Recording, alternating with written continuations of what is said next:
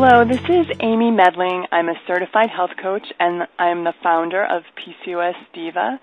And I am here today with Dr. Fiona McCullough. I'm so thrilled that she agreed to speak with me this morning.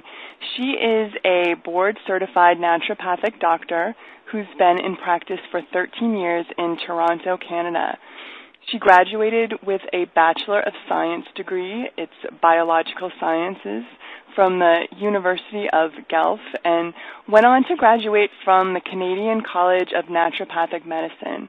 She's the founder and owner of White Lotus Integrative Medicine. It's a busy clinic specializing in women's health and fertility.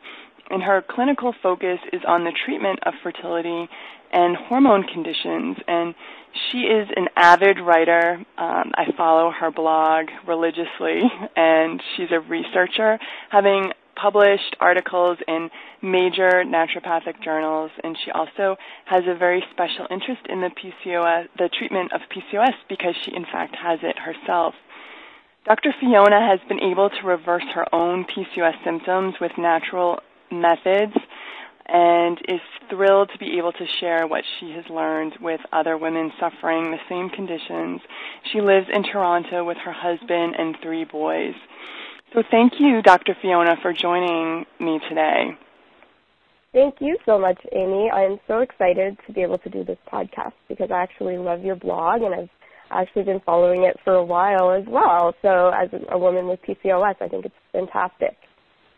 Oh, well, thanks so much. Yeah, I really feel like you are a kindred spirit. I kind of stumbled upon your blog when I was doing some research, and gosh, I looked back at the date of the blog, and it was back in 2010, so I've been a fan for quite a while.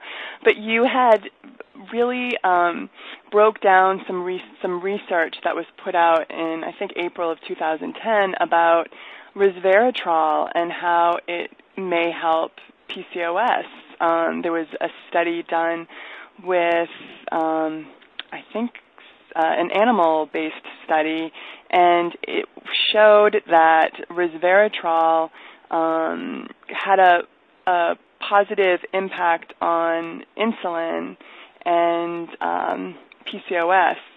So, I love that you're kind of out there scouring the research and really translating it for lay people, with PCOS so that we can understand it and make some sense out of it. But I was hoping that you could maybe share some, recent highlights of some research that you've come across.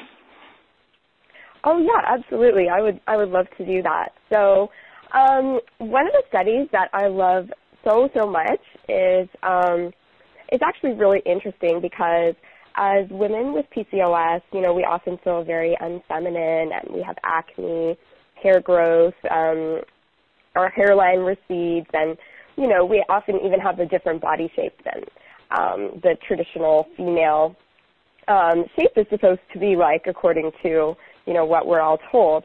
And, yeah, we can often feel really down on ourselves, like something's really wrong with us. And, sometimes you have to wonder, why do we even have PCOS? So this study is actually really interesting because it actually talks about that. It was a major study that was published in Fertility and Sterility. It's a couple years old, but it talked about, basically Fertility and Sterility is the fertility journal that's out there. It's a huge journal.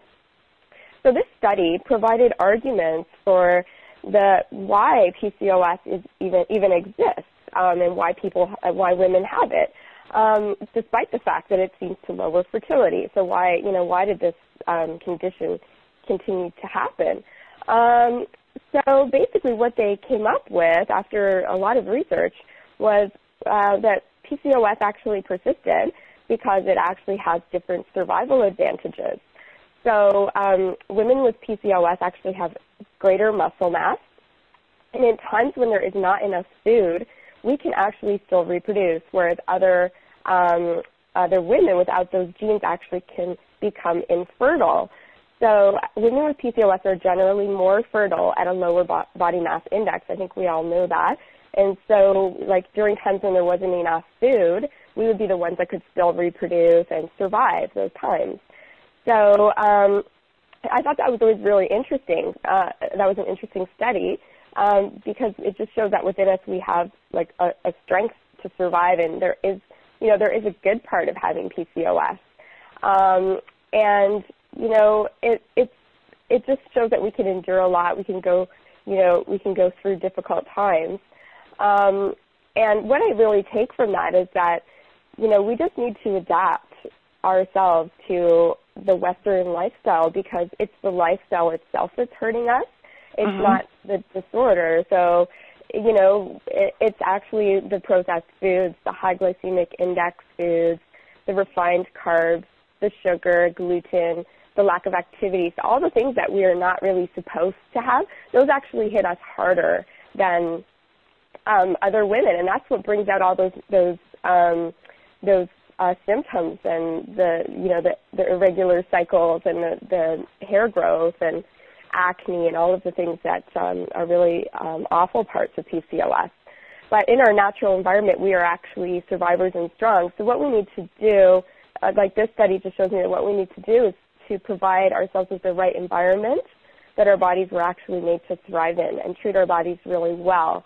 So we have to treat ourselves better than, you know, the average person does, and we have to just take more care with our diet and our lifestyle, take better care of ourselves, and love ourselves for, you know, what we are inside.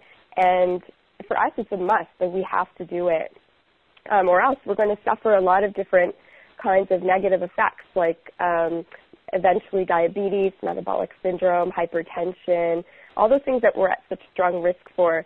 So in a way, it's a gift because we know now that we are at risk for these things, and so it gives us the opportunity to care for ourselves.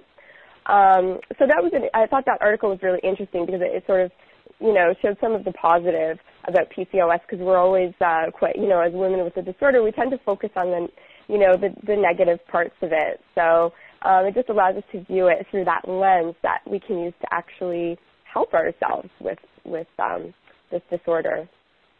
Yeah, I love that you brought that positive piece of research up. I think there's so much negativity out there, and it's so important that we really work to remain positive, because there is some positive research out there, and a couple others that come to mind is that women with PCOS, it's been shown that we remain fertile longer too, and yeah, absolutely. Yeah, I don't know if you want to speak to that at all.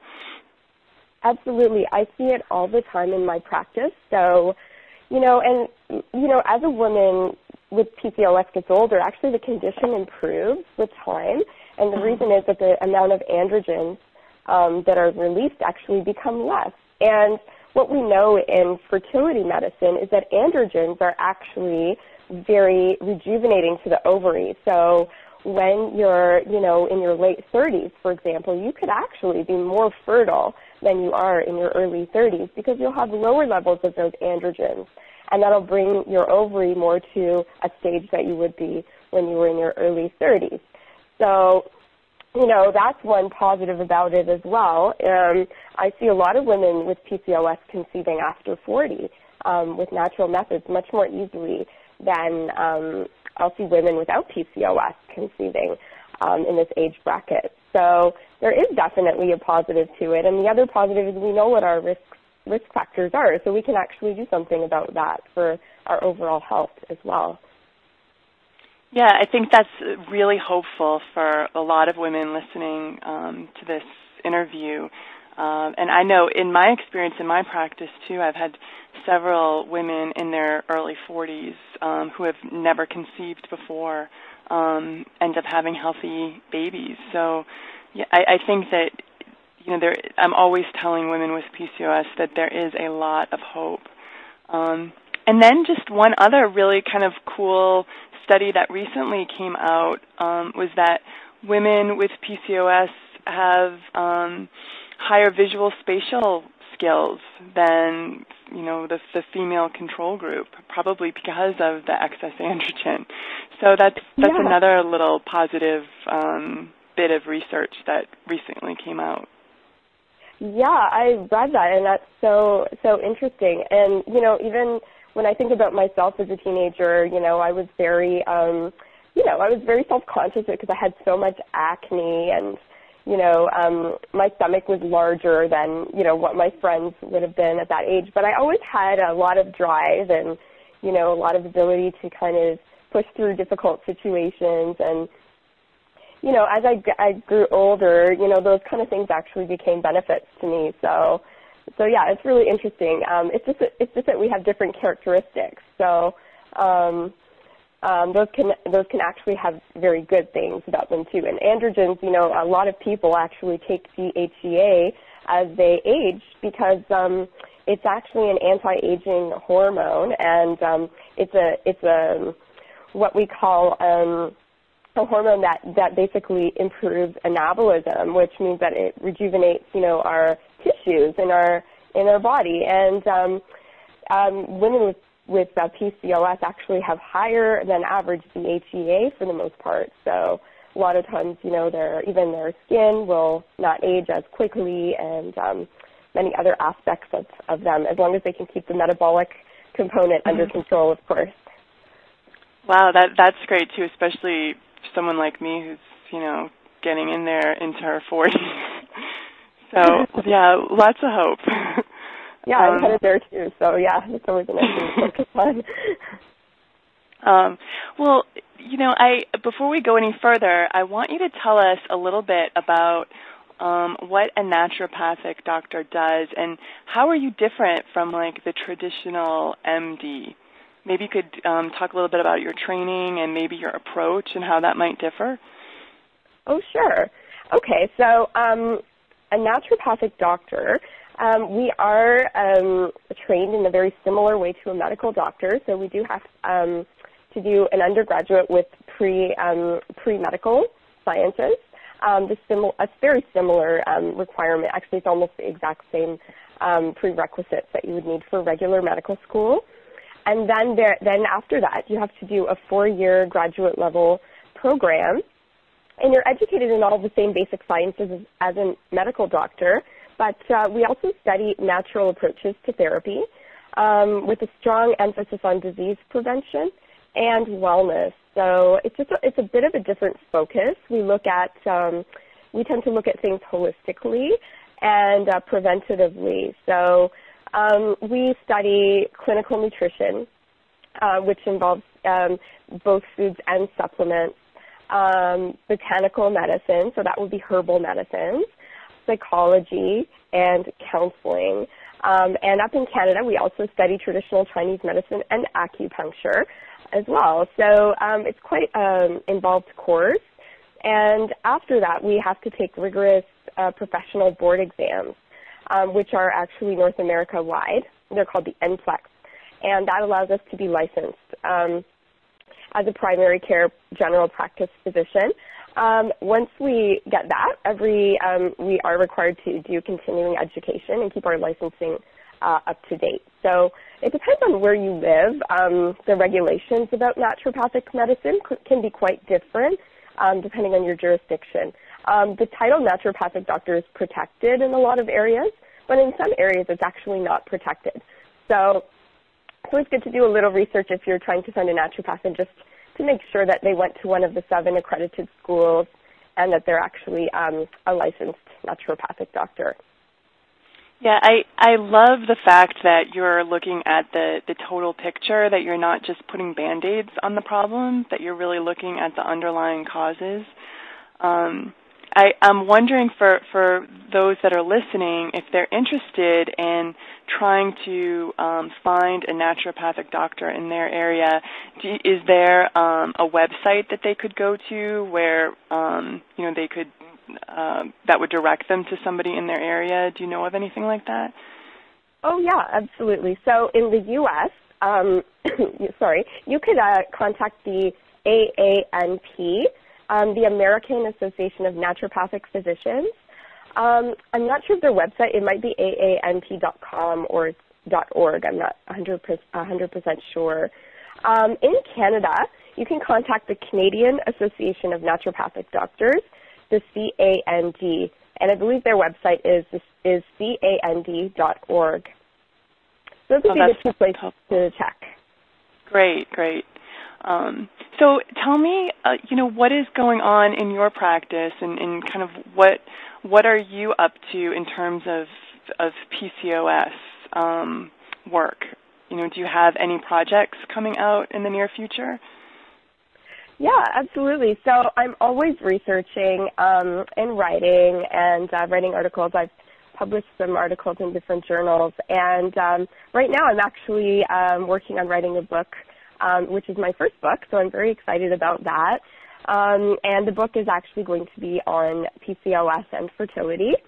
So I was originally going to write a book just on fertility, but having had I was researching the PCOS portion, and it just became so huge that I thought I should just write the first book just about PCOS, because having had it myself, I've done, a lot of research into that, and it's always been something that I've had quite good success in. And I also feel that I found some new information that might be very interesting. So I really wanted to focus in on it.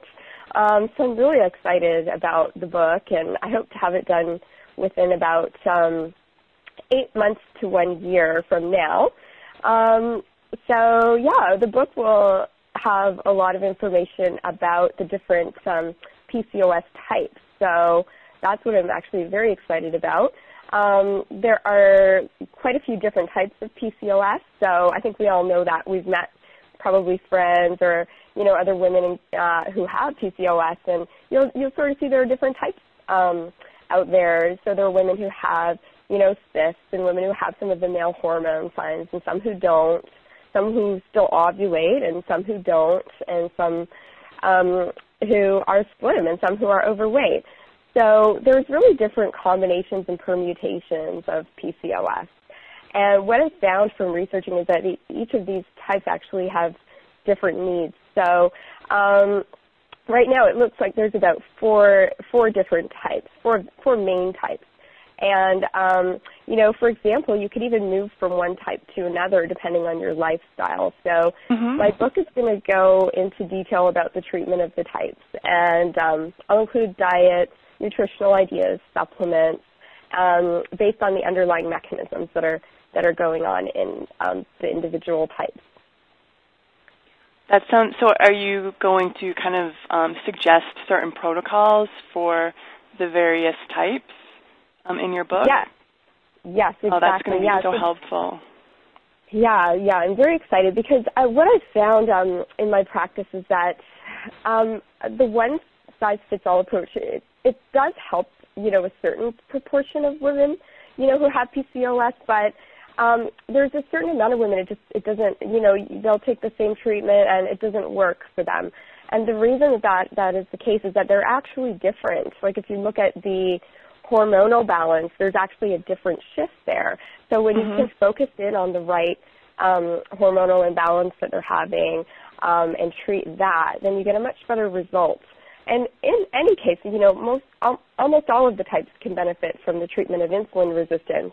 But sometimes that's not enough. So sometimes you can control the insulin resistance, but the hormone imbalance is still present. And that sometimes relates to the pituitary gland and the feedback on the ovary and even the adrenal gland. So what they've found is that there's actually some differences in the adrenal function of women who have PCOS compared to those who don't. And the adrenals are glands that help us to deal with stress, and they secrete cortisol.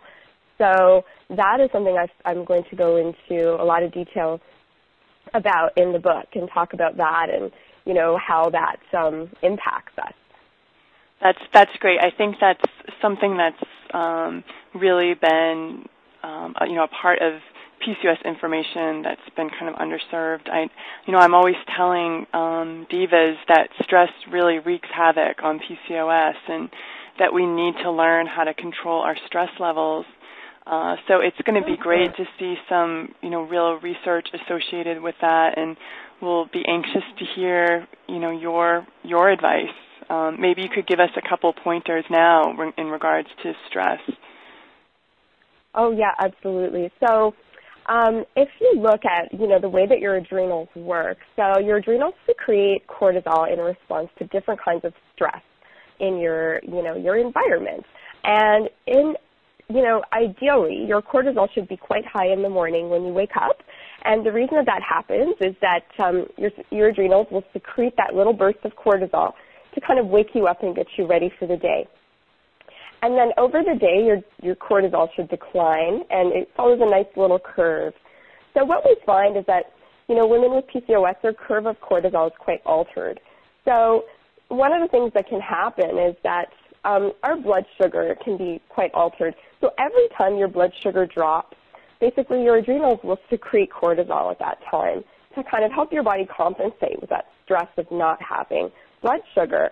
So one of the best things, actually, that you can do to help your adrenals is to keep your blood sugar under control, to make sure that your blood sugar is really stable, and that women with insulin resistance, because their insulin is so high, that tends to cause the blood sugar to drop very quickly at many different times during the day.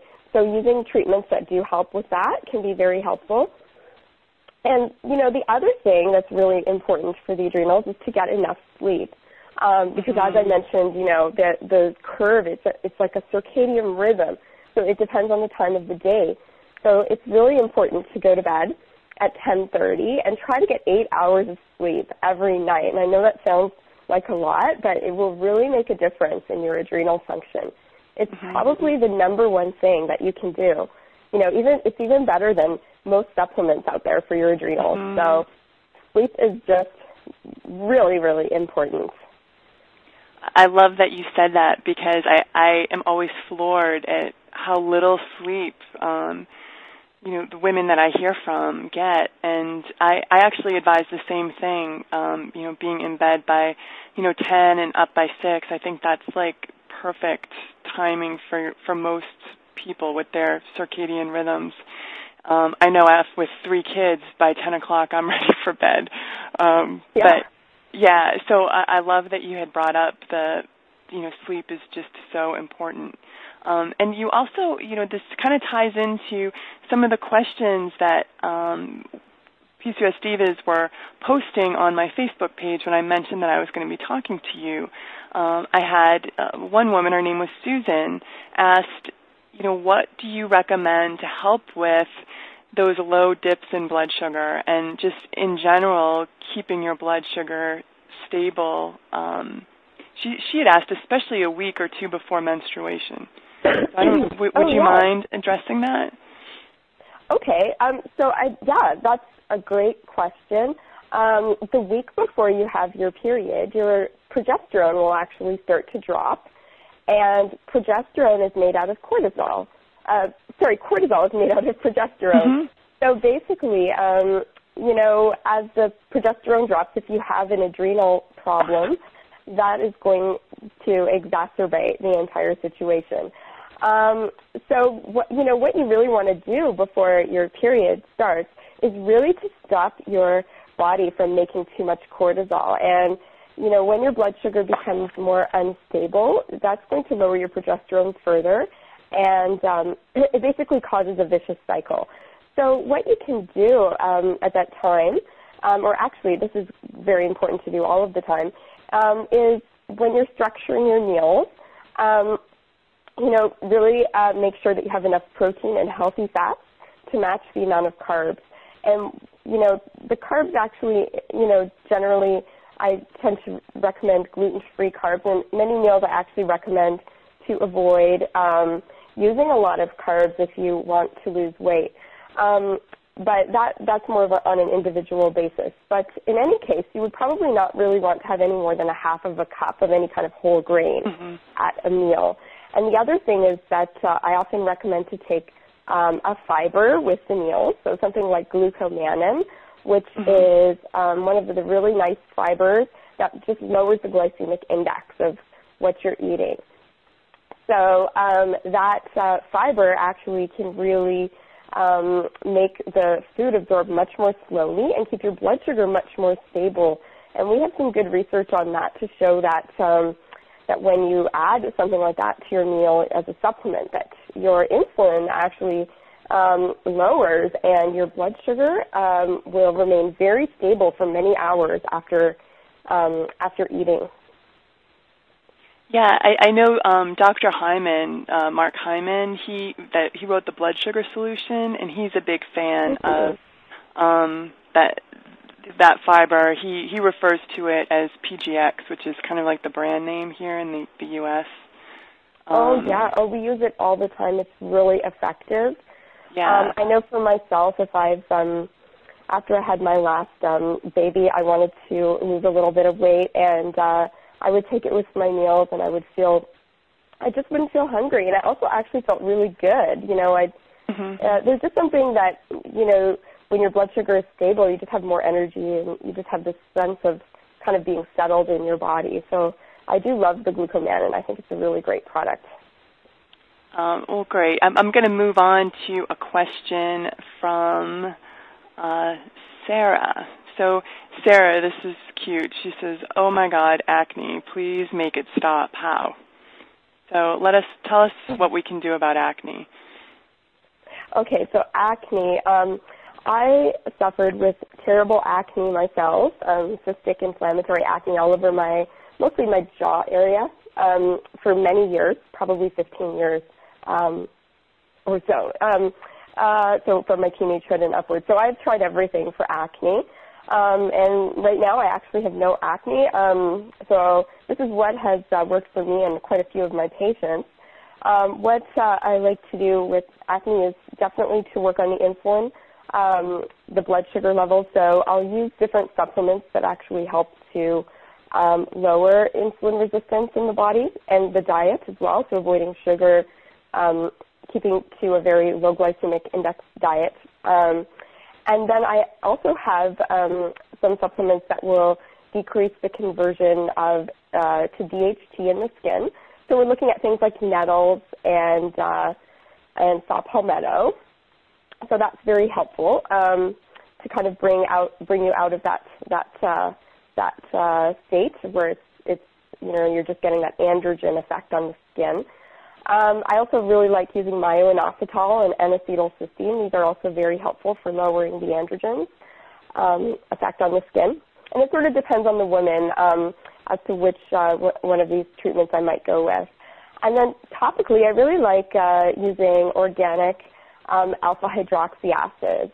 And I'll usually try to work up to a pretty high concentration of that topically, because what that does is when you have excess testosterone, it's going to cause excess sebum production in the skin, and just as I was mentioning, like these androgens are anabolic, so they just cause kind of overgrowth of the skin and that sort of thing. So that can be good in some ways, but bad for acne.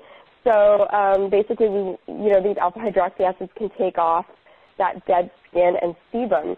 And if you're using them on a regular basis and you build tolerance to them, it really just prevents the pores from being clogged. And you can get some natural products at high concentration. Usually start at the low concentration because it can be quite, it can sting a little bit when you first start using them. That's great info. And then also, just let's address the other skin issue with PCOS, which is hirsutism. Stacy was wondering, is there a cost-effective way to stop hirsutism? Okay, so this is such a good question because it's one that I get a lot in my practice. So from what I've researched about hirsutism, basically once that follicle is there, you really can't make it go away. So it's a follicle, so there's nothing you can really do about that. However, what you can do is stop new ones from forming. So we can use some of the treatments really that, as I mentioned before, really work on the insulin levels, the diet, and then, again, of course, the testosterone on the skin. And then, of course, the hair removal techniques are really the best way to get rid of the existing hirsutism. So some of the lasers, I know, Amy, we were talking before about one of the lasers being quite effective for certain types of hair and complexions. So, and then, traditional laser hair removal. And unfortunately, I don't have any other solutions for getting rid of the hair that's already present. I know. I find that the hair piece, the hair that you lose on your head and the hair that you grow on your skin is probably the hardest part of PCOS and the hardest to manage. Yes. I know that I have had a lot of luck with the Tria at-home hair laser removal system. I talk about it on my Facebook or on my blog, but unfortunately, it doesn't work for people with light hair, and it doesn't work for people with dark hair. Sorry about my phone ringing. I forgot to I forgot to mute. And then the other thing that I have found helpful with my excess hair, the hair that I'm losing on the top of my head, I was having a lot of issues with that, is really going strict gluten-free and also going out away from the conventional shampoos, and I'm using actually like a bar shampoo that just has natural oils in it, and my hair hasn't looked better. And I also do an apple cider vinegar rinse, which this is just my non-professional opinion, but I think apple cider vinegar does something with DHT. I'd love for somebody to do research with that. Yeah, that sounds interesting. Yeah, I don't know. I think, but my hair hasn't looked this good in a long, long time. So, those are the two things that I've been able to do to kind of manage the hair issues. But that's so interesting. Yeah, I use a natural shampoo, and I find it really helps. Like, I tend to lose my hair in the front. I already have a high forehead, so it doesn't help. I tend to lose it at the front, and it kind of goes backwards. But what I've found that's really helped me as well is really being careful with my iron status, because you need a ferritin level, which is your stored iron, to be at least 80 to grow hair. So a lot of us, if you're below there, your body won't even regrow the hair, regardless of the DHT. So you really want to make sure your iron status is good. And it's very common, actually, for women with PCOS to have, low iron, actually. So, and also low thyroid. So those things, I always look at those two as well when I'm seeing that the hair is not coming back. If everything else is improving, because the hair in the head, I do expect that to regrow, which is a little different than the hirsutism, because I do see the hair on the head will regrow quite often. But a lot of times it's being actually prevented by something outside of the PCOS as well. So, and I agree with the gluten-free, because the absorption of different nutrients that you need for your hair actually has to happen in the small intestine, and the iron and the B vitamins that we need. If you're eating a lot of gluten, you're going to get what we call leaky gut syndrome and dysbiosis, and you're not going to be able to absorb those micronutrients that you need for your hair as well. So that makes a lot of sense. Well, this has been so much great info. I'm so grateful that you took the time this morning to share all of your wonderful knowledge, and I am thrilled that you're going to be guest blogging on PCOS Diva this month as well. So maybe you can give us a little sneak peek at what you're going to be writing about. Oh, sure. Yeah, I'm so excited to be guest blogging. That's fantastic. So I'm going to be writing about the topic of stress in PCOS and the adrenals, and how they actually impact our hormones and can actually cause, in PCOS, actually stress can actually really worsen it, even in comparison to other kinds of hormone disorders, just because of the specific kind of pathways with progesterone that are involved. So I'll just talk about stress, different stress management techniques that might be helpful, and also other ways, with lifestyle, diet that can be helpful to encourage the hormones to rebalance if you've had a lot of stress that has impacted your adrenals. Oh, I can't wait to read it. Well, I wanted to just ask you too, is if anybody wanted to reach out to you, if they're in the Toronto area, maybe you could just remind us what your website is and how people can reach out to you. Oh, sure. Yeah, my website is whitelotusclinic.ca, and I'm in Toronto. I have a clinic here. There's myself and another naturopath. So, if anybody would like to see me, that's where my practice is. And we also offer phone consults for out-of-town patients. So we're really happy to treat anyone who's listening to this and who would like to see us. And then I have a Facebook page. So it's Dr. Fiona ND is my Facebook address. Or if you look up Dr. Fiona McCullough, you can find me on Facebook. Great. Well, this has been so fun, and I look forward to talking to you again, and especially when your book comes out. So you'll have to give us a heads up over at PCOS Diva, because I know I will. I am anxious to read it. Okay. So well, thanks again. So thank you very much, Amy. Oh, you're so welcome. And we will definitely be hearing from you again soon.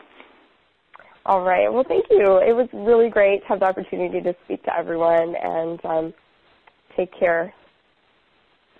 Thanks, everyone. Bye-bye.